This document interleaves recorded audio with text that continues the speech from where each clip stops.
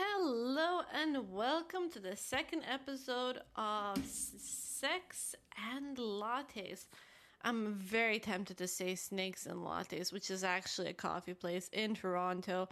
They did not pay me or tell me to say this, but I feel like that name kind of inspired me a little bit. Last episode we discussed of me losing my virginity. So I think this episode is only fair to discuss of me masturbating, because I didn't mention at the beginning of the other one. And what can I say about the first time I masturbated was that it was absolutely a fluke.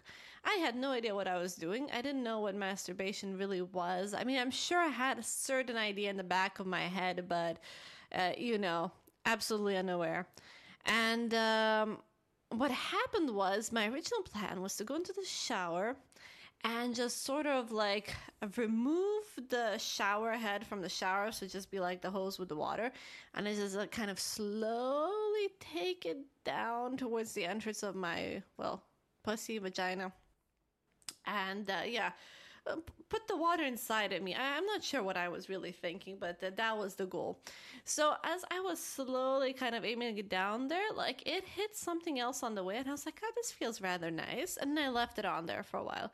And then a couple of minutes later, I want to say it happened quite quickly, I orgasmed. And it was amazing. I mean, it was the first time feeling an orgasm. It was just overwhelming. You know, I felt it in my legs, my stomach, like everything. And once I came, I couldn't stop coming. Like it didn't end. Like the orgasm didn't end. Like after, I don't know, maybe it was 15, 20 seconds, I started freaking out. I was like, oh my God, this feeling's never going to finish. What am I going to do? Like, how am I supposed to live like this?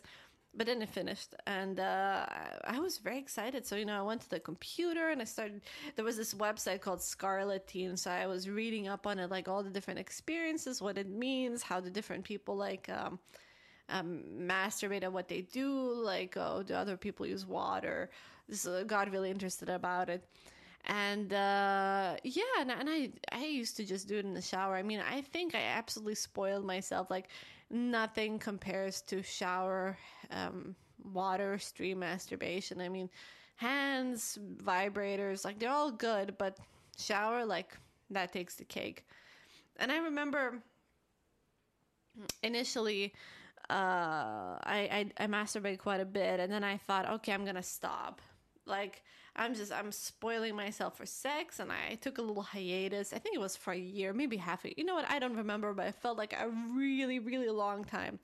So I took this break, and then I thought to myself, this is fucking stupid. And I resumed again.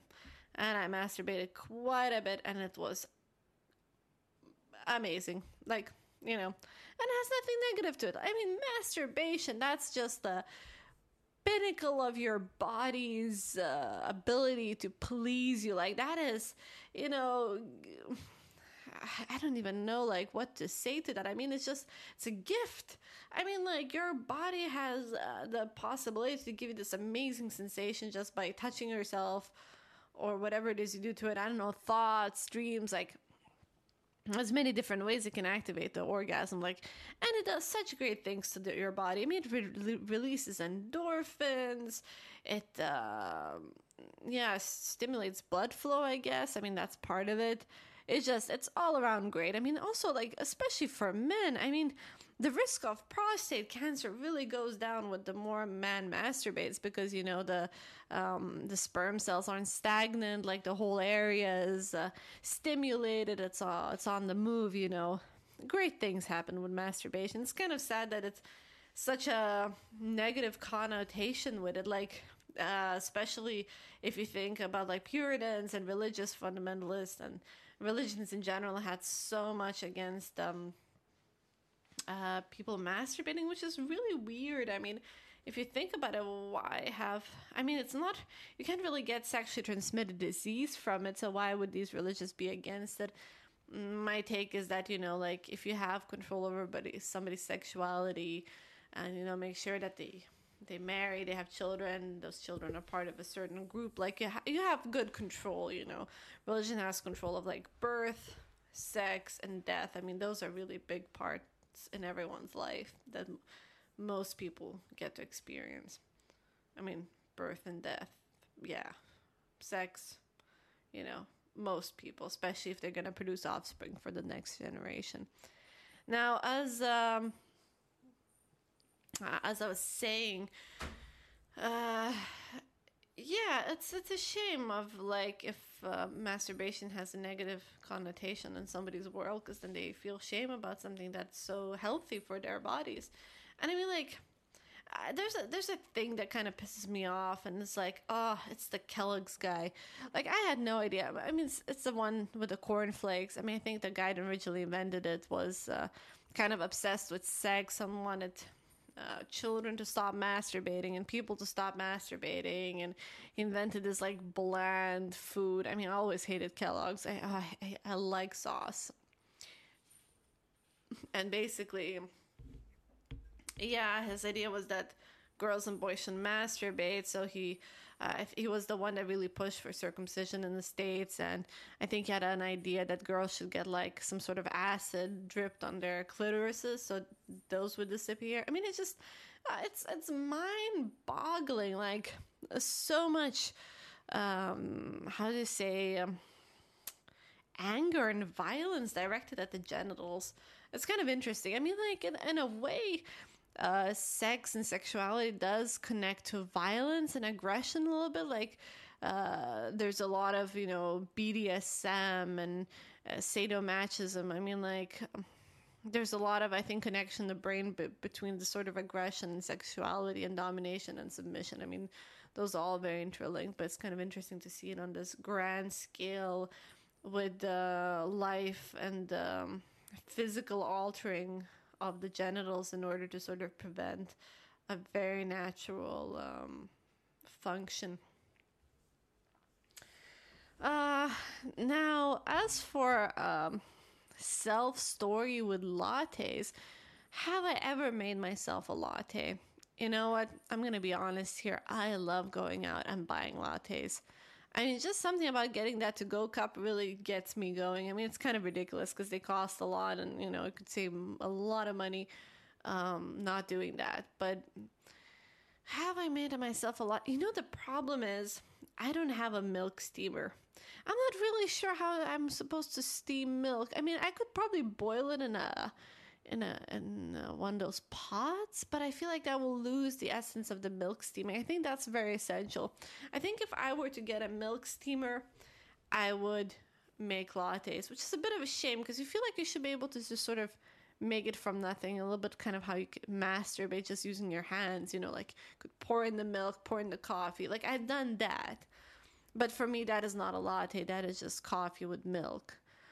So, sadly, I have not indulged in the self-pleasures of making my own latte, which I think maybe I should do and invest in one of those machines. I wonder how much they cost. If it's quite... I mean, if I were to invest in it and then I would make it at home, I think it will pay me back. But to be honest, I love the coffee being made for me. I love going to the store, paying people for me to make me lattes, which would be kind of funny if like you could pay somebody to sort of masturbate you. I mean, obviously people do that, but like chains and just people kind of going in and out and just having somebody rub them and get them to come. Actually, it's quite funny. Doctors did that for a bit when they diagnosed women with hysteria. I'm not sure what year that was, and I want to say like 19th, 20th century, something like that.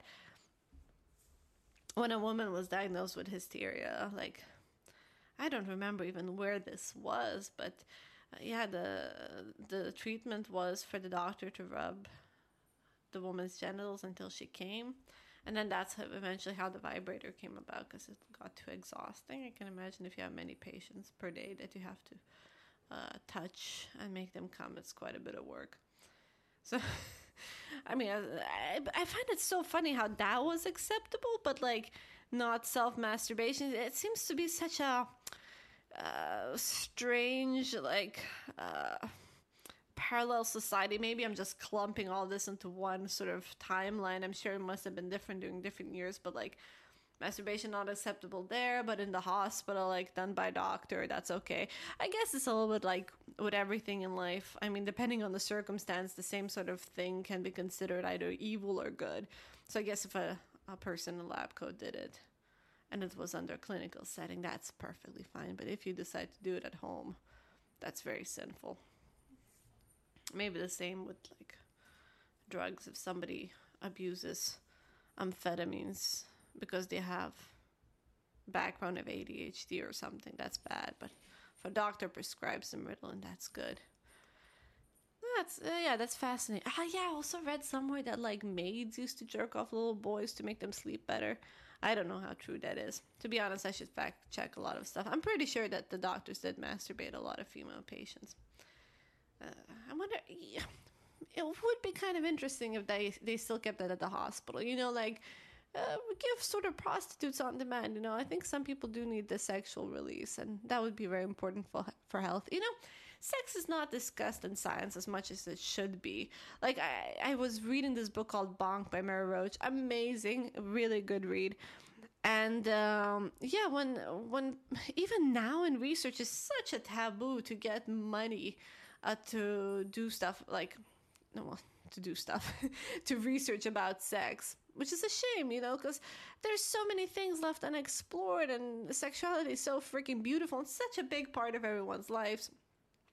I talked to a lot of like nurses and stuff, and they agreed. It's a shame. In the hospitals, in research, people don't put as much focus on sex as they should. I mean, I remember like reading about, there was some article trying to like see how the heart rate changes during orgasm, and they couldn't say the word orgasm, so they wrote something like, "Oh, how does heart rate change during exciting situations?" I mean, it's so diffuse and vague. Like it upsets me. I think that'll be a topic for my next episode. I'll talk about sexual research. So thank you for listening. I'm sorry about the lattes story of not having made one, but as soon as I make one, I will make an episode dedicated to my self-gratification with my very own latte. I think maybe I'll even buy a to-go cup just to sort of, get the feeling that I want. I think the coffee shop spoiled me. They're like my shower. Well, thank you for listening, and I'll see you next episode. Bye.